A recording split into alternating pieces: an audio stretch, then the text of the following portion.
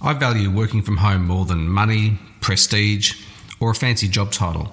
That's because it's given me something far more important, the freedom and the control to live on my terms. G'day, it's Peter, and welcome to Office Anywhere, a simple little podcast about working and living on your terms, whether that's cutting code on the deck of a Balinese villa, crafting ad copy from a cafe in Portland, Oregon, or building websites from a home office in Melbourne, Australia. If you've had enough of the daily commute and the limitations that working in an office imposes, or you're already working remotely but you want to explore some of the doors that it opens for you, then this is the podcast for you. To learn more about Office Anywhere, just go to officeanywhere.co. Ever since I was a kid, collecting and reselling balls at the Mount Martha golf course, I've valued running my own show. Self-direction and personal responsibility matter a lot to me. In fact, I feel so strongly about it that today I filter every major decision through one simple question. Will this choice enhance my freedom or push it further away? Most choices will do one or the other. But what kind of freedom am I talking about, and why is it so important to me? Well, to explain, let me share a typical day with you. This one happened actually last autumn, and it's quite typical actually to what I'm going to do today. And while it might seem exceptional or unusual, it happens like this more often than you'd probably expect.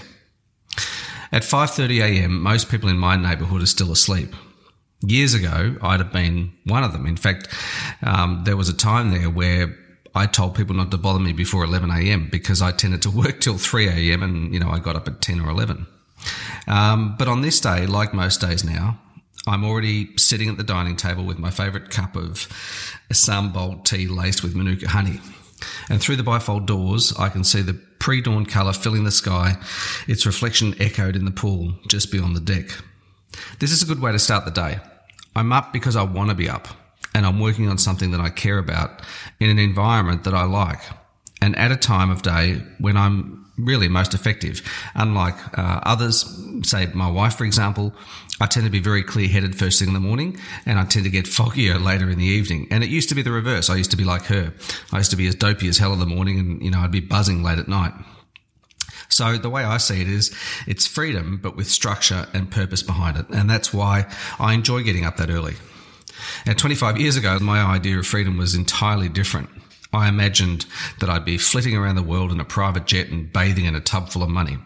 I just assumed that you had to be rich to be free. I believed that if I was free, I'd do whatever popped into my head on the day, and I'd do it with a permanent smirk on my face. However, after a few breaks from work and subsequently doing whatever the hell I wanted, I felt aimless and unsettled. In fact, I even felt anxious a lot of the time. It turns out that unstructured freedom isn't as great as you'd think. Instead, having control over how, where and when you work is far better. My wife feels the same. Granted, we're borderline workaholics, but we've learned that usefulness beats an unstructured life hands down. So anyway, getting back to my typical day. The first rays of sunlight through the dining room glass are tantalisingly warm, perfect in fact for a drive in the countryside. And after knocking over my number one task for the day, which is a key benefit of starting early, I decide that I'll do exactly that. By now it's about 8:30. I walk my son to school, which for me is the number one benefit of working from home. I then throw my laptop in the car, peel back the roof and head off to a lake, which is about half an hour from my home. On the way, I'll ponder the details of a forthcoming meeting and extract my ideas to my phone's voice recorder app. I've done this for many years, and it's incredible what you can achieve when you just allow yourself to think freely and record ideas on the fly. So even while I'm wafting through the countryside, I'm really just as productive as someone who's stuck in a city office. In fact, more so, I reckon, because I have no distractions and I'm in an environment where my thoughts can flow easily. The spot I choose is dead in the middle of the week, so I soon find a shaded picnic table in front of the lake. I remove my laptop from its bag and I get right back to work.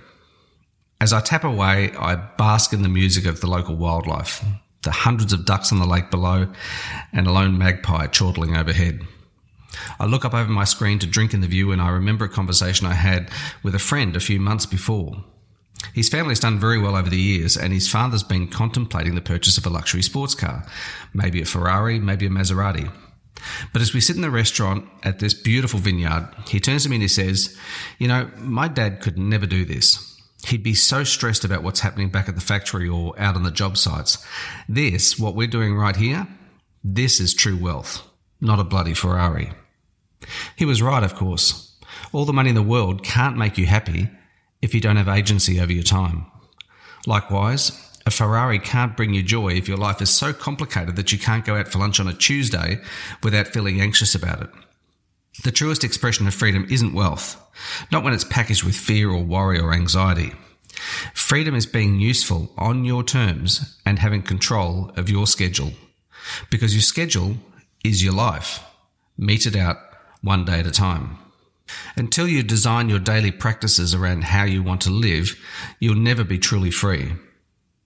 Anyway, after 5 hours of work in the beautiful autumn sun, I returned to my home office, satisfied that I'm living this day exactly as I please, producing great work on terms that suit me.